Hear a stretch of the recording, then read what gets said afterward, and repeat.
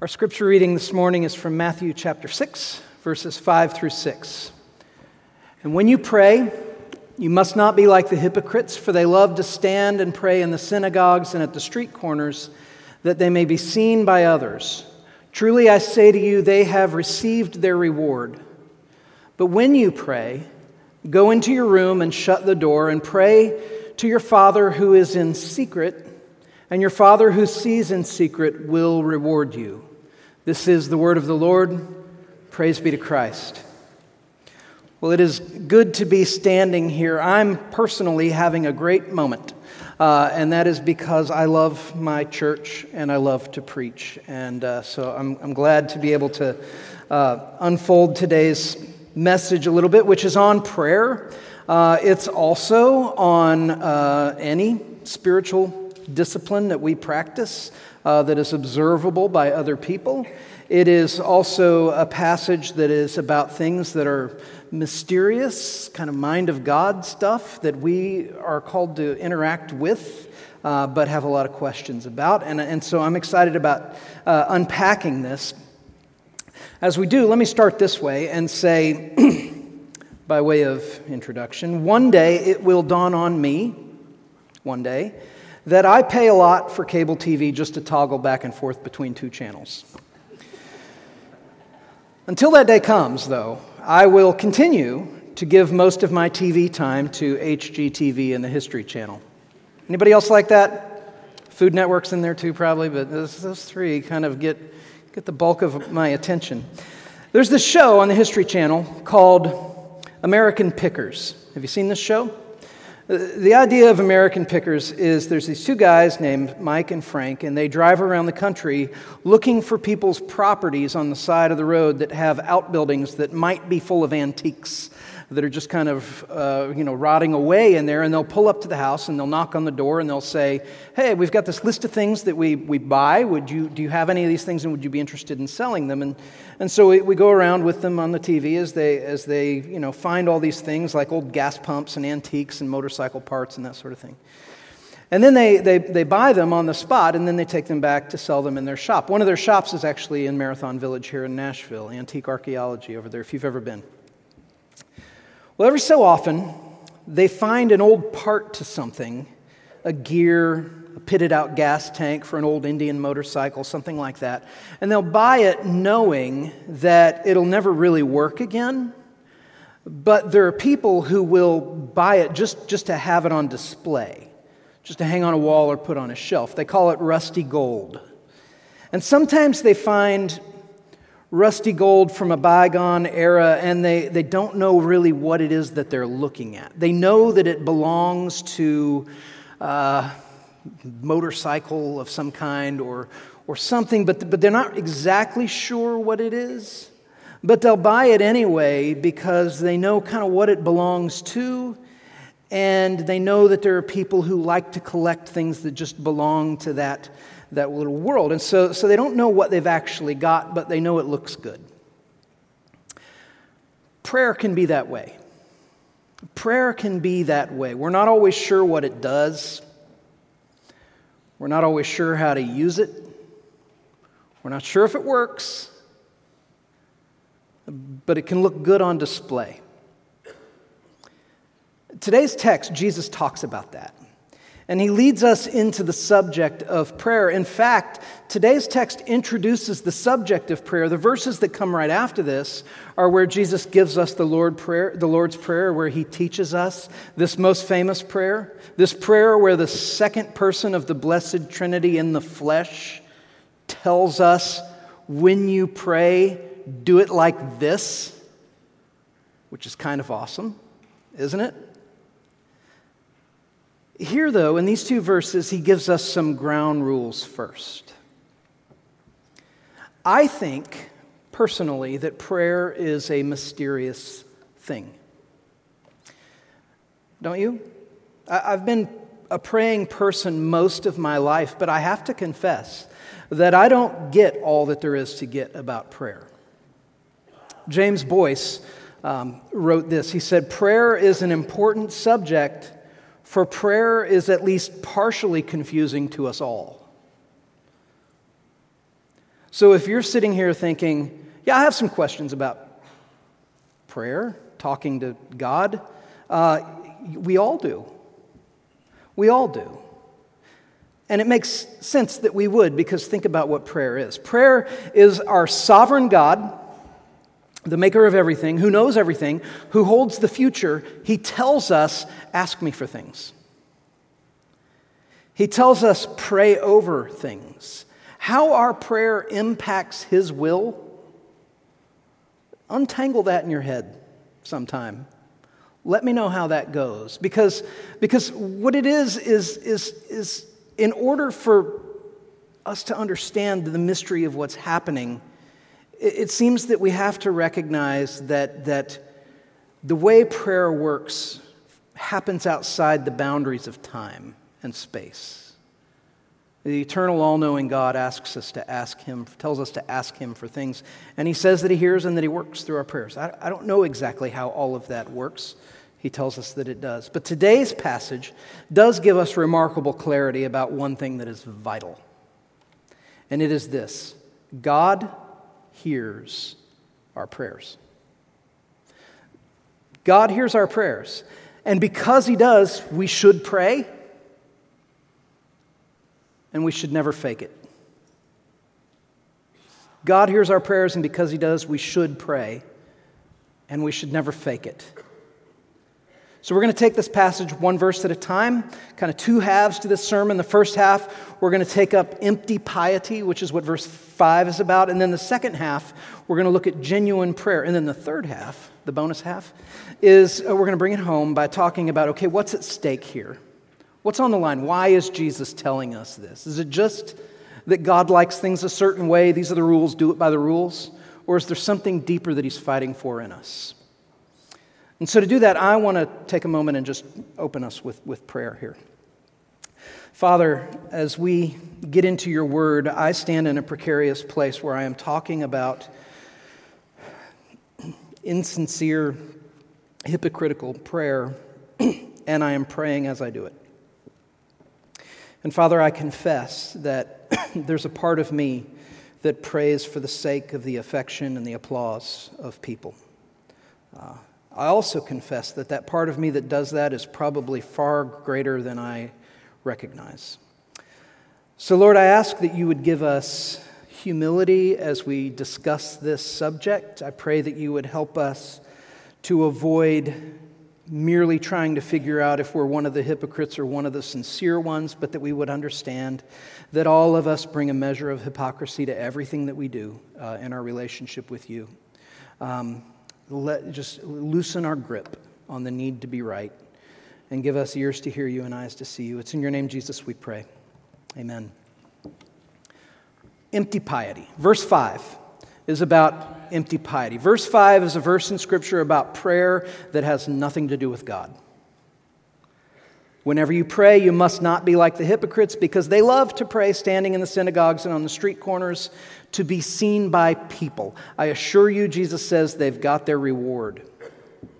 These verses come right on the heels of another example of empty piety concerning giving. The verses right before this that we read last week are where Jesus tells us not to give in order to impress people. Don't let the right hand know what the left hand is doing. Then later, He does the same thing with fasting and empty piety. The issue that Jesus is raising in this part of the Sermon on the Mount is He's getting to the question of motive. Why do we do what we do? Why do you do what you do? What are the things that you do for real? What are the things that you do for show? And why? So much of the Christian ethic boils down to answering the question, why am I doing what I'm doing? Why am I doing what I'm doing? Jesus says, He's talking about hypocrites. We talked about this last week, that we use the word hypocrite now as purely a pejorative term, right? If you call somebody a hypocrite, it's an insult.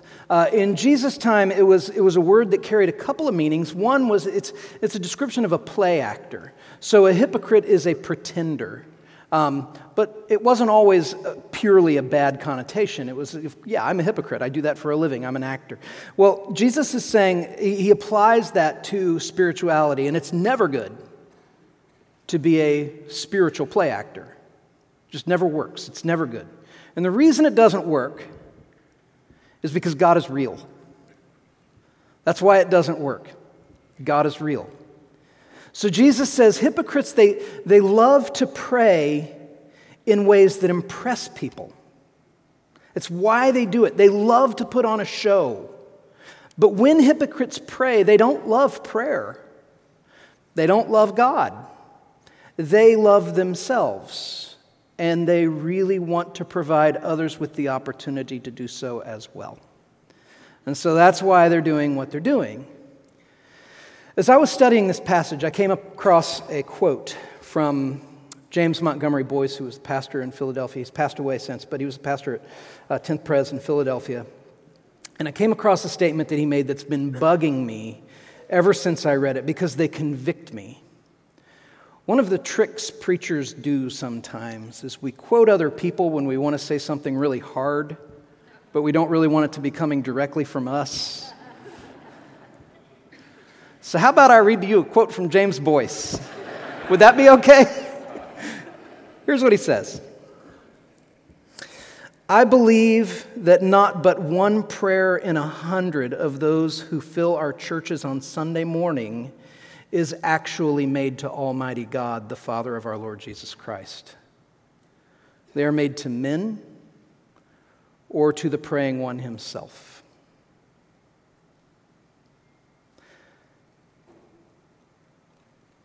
The reason that quote has bothered me is because I can't get out from under his indictment.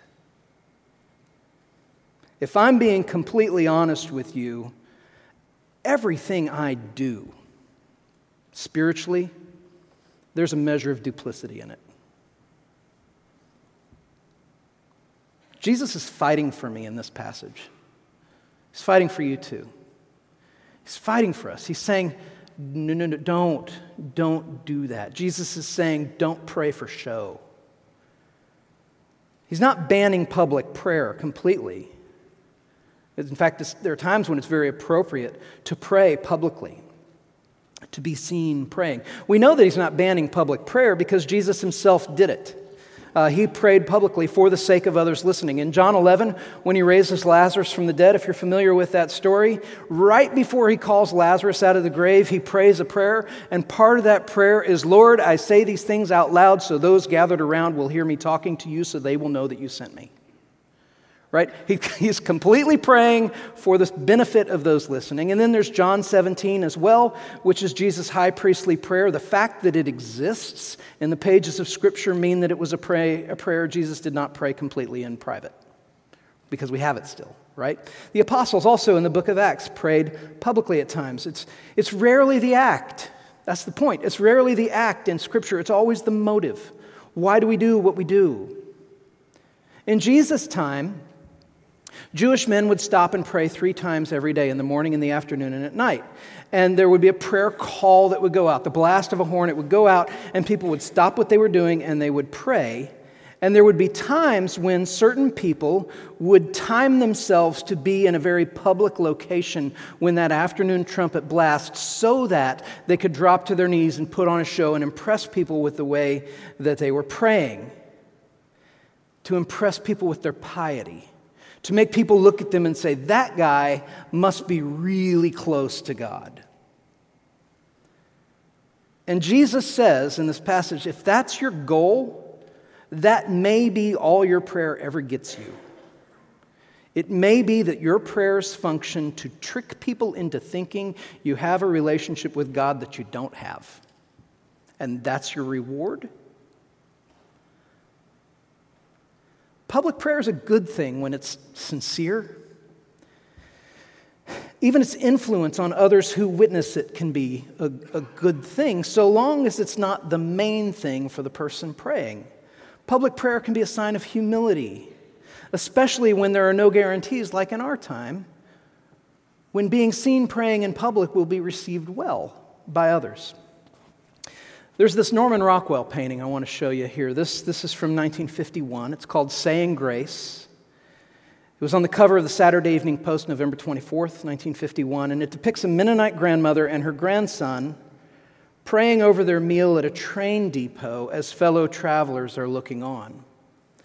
This scene, actually, Rockwell witnessed this scene. This happened when he was in a train station. He saw this scene and recounted it because it moved him. He was not a church-going person, Norman Rockwell. But when he saw this scene at the train depot, he wrote in his memoir about the reaction that people around this grandmother and grandson had. And he wrote this. He said, "The people around them were staring, some surprised, some puzzled, some remembering their own lost childhood, but all respectful."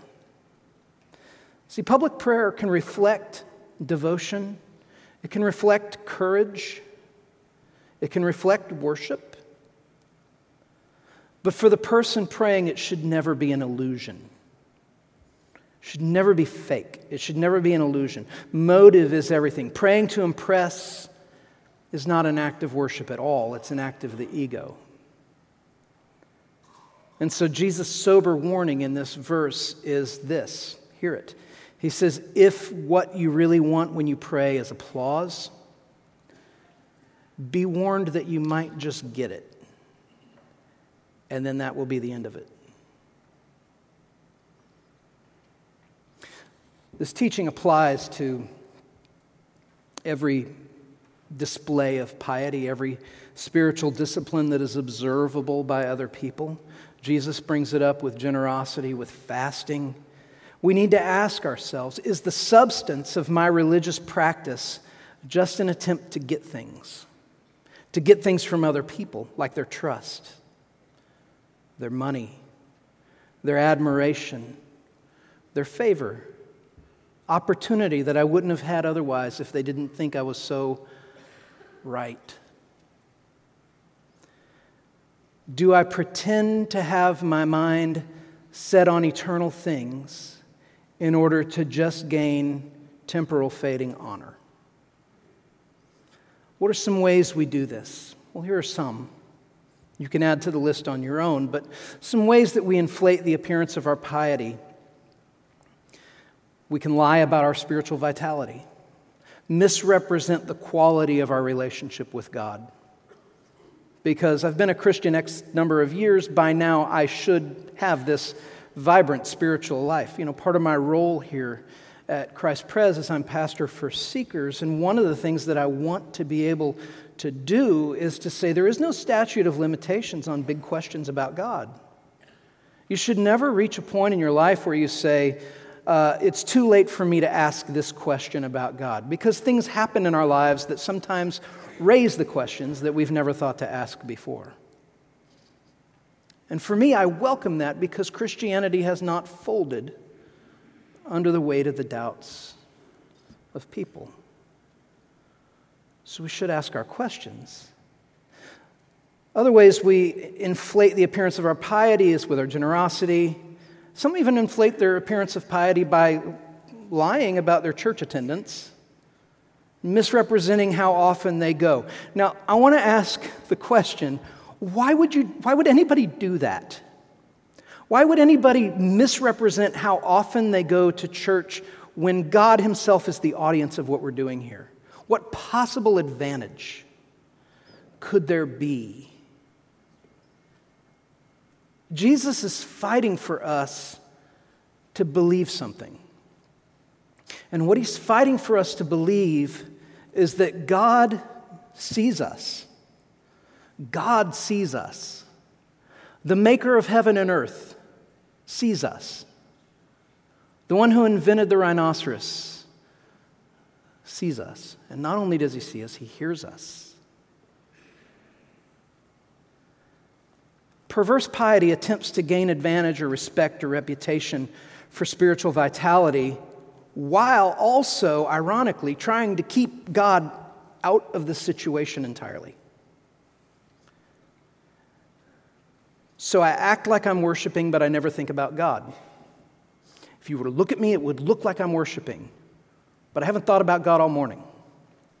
I boast in my generosity, but I've never felt any empathy for the people I'm helping.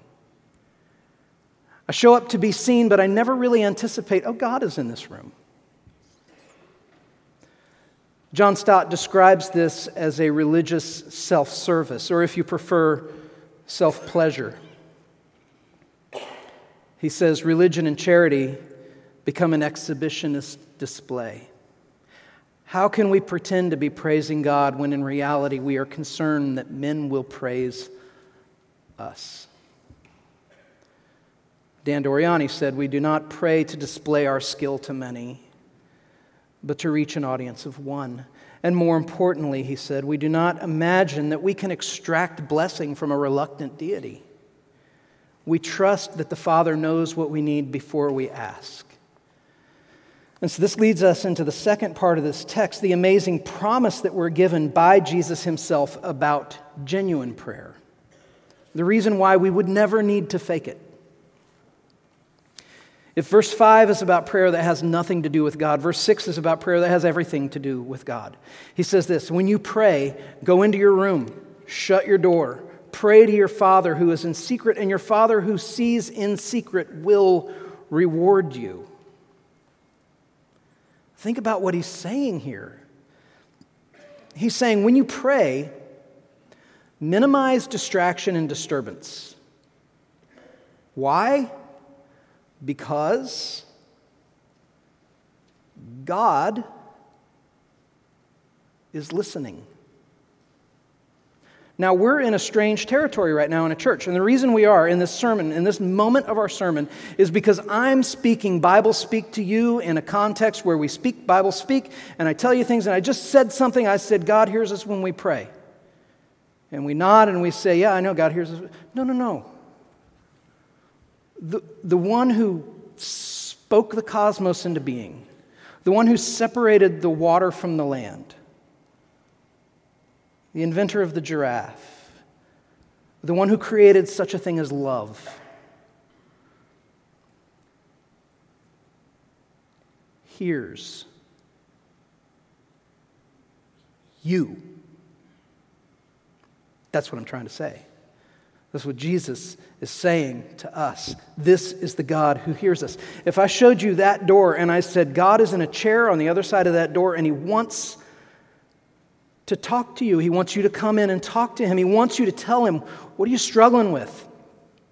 Discuss your burdens. Ask for help. Seek his counsel. Try to get to know him better. Would any of us go into that room and multitask? The reason we wouldn't is because we would be immovably convinced in that moment that he is actually real. And what Jesus is fighting for with us in prayer is pray as though God is real. And that it's not just a charade, that we're not just pretending he's real. When we pray, he hears us. So pray to him, Jesus says, in the secret place. What does that mean? It doesn't mean like a clandestine, off-the-grid place. It means an intimate place. It's not so much a safe house as it is a bedroom, right? That there's this place that's intimate, that's private, that's focused. He calls us to focus on him. He promises to be focused on us. Prayer takes place between us and that God. He is there. Jesus says he is waiting, he is listening, he is present. And he knows our motives. He reads them, sees right through them. But the key action in prayer is to seek the face of God. The psalmist wrote in Psalm 27, verse 8, "You have said, 'Seek my face.' My heart says to you, 'Your face, O Lord, do I seek.'" This is the transaction of prayer. It's seeking the face of a God who is real and doing it humbly, reverently, regularly, sincerely, confidently. This is glorious. Jesus tells us God's not agitated by our prayers. It's an affectionate meeting. He meets us as we come to him with our spirits calling out, as Paul writes in Romans 8:16, "Abba, Father." He welcomes us in as His children. What does it mean to be welcomed into the presence of God as His children? Tim Keller wrote this. He said, "The only person who dares wake up a king at 3 a.m. for a glass of water is a child." And we have that same access to God. Jesus is fighting for our hearts, not just to pray right, but to believe that the Father is real. Because if we believe that the Father is real, we won't fake it.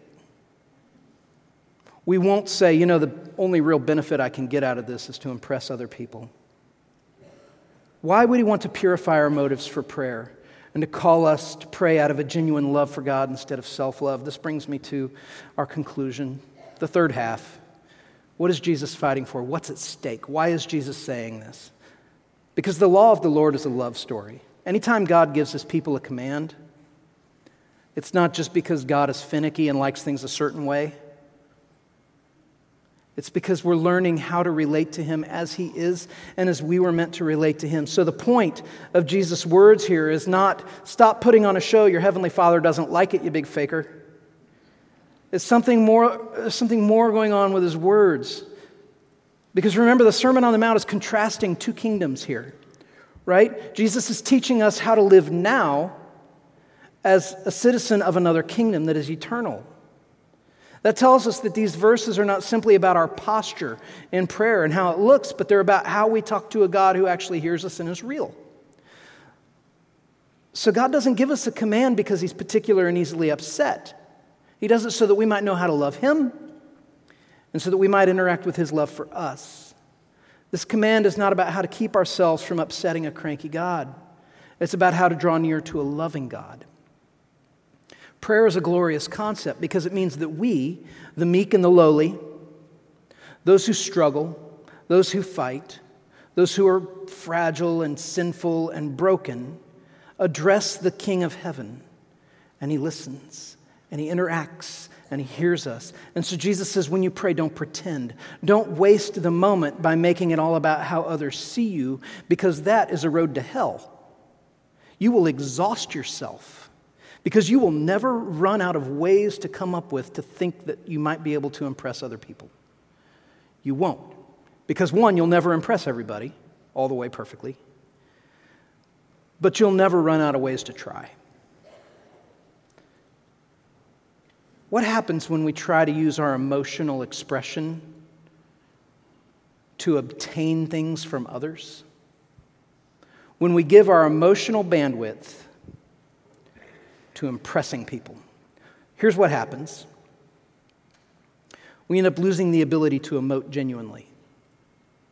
We've got everything so controlled, so locked down, we're trying to make sure that we're emoting just right at the right time in the right way for the right reason, that it costs us the ability to know how to honestly emote in a situation. We lose the capacity for great joy. We lose the capacity for deep sorrow because we're so busy trying to just contain the emotional posture so that people will look at us and say, he looks right. And we rob ourselves of real joy, real wonder, real sorrow. We lose the practice of celebration. When was the last time you celebrated something with somebody? Not just showed up to the party, but like, I love that this is happening for you. We lose the practice of celebration because our expressions of joy become measured and calculated.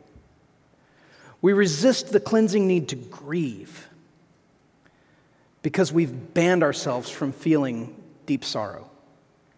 We won't permit ourselves to feel awe because we have trained ourselves not to look at wonder. Likewise, we won't rest in the promised nearness of God when our prayers are offered either to impress other people or to comfort ourselves. And so do you hear the love of Jesus in His fight? I don't want you to take the glorious interaction of praying with the maker and lover of your soul and only use it for the sake of impressing other people who don't really care. This is the love of Jesus and the command to not pretend when we pray. He's not just fighting against hypocrisy. He's fighting against the slow death of our hearts. He's fighting for our joy. He's fighting for our delight. He's fighting for our learning to speak the language of glory, because we are in prayer learning our native tongue, our eternal tongue. The ongoing, forever, unfiltered, untarnished, unending conversation with our Maker. So Jesus is fighting for our joy. That's why we should never fake it. And it's why we should pray. Pray with me. Father, I pray that you would give us ears to hear and eyes to see your delight for your people, and a command to not pray for the sake of impressing other people. Help us to learn what it means every day that you're real, that you really are here, that you really do listen, that you really are engaged, that our prayers do mean something to you, that you hear them. Teach us to pray. Teach us to pray. Thankful for your mercy and grace, Lord. Thank you for this table that reminds us of the access that we have to your throne of grace.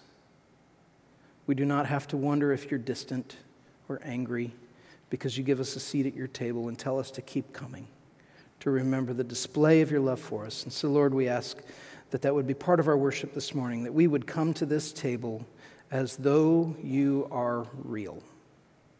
And we pray this in your name, Jesus. Amen.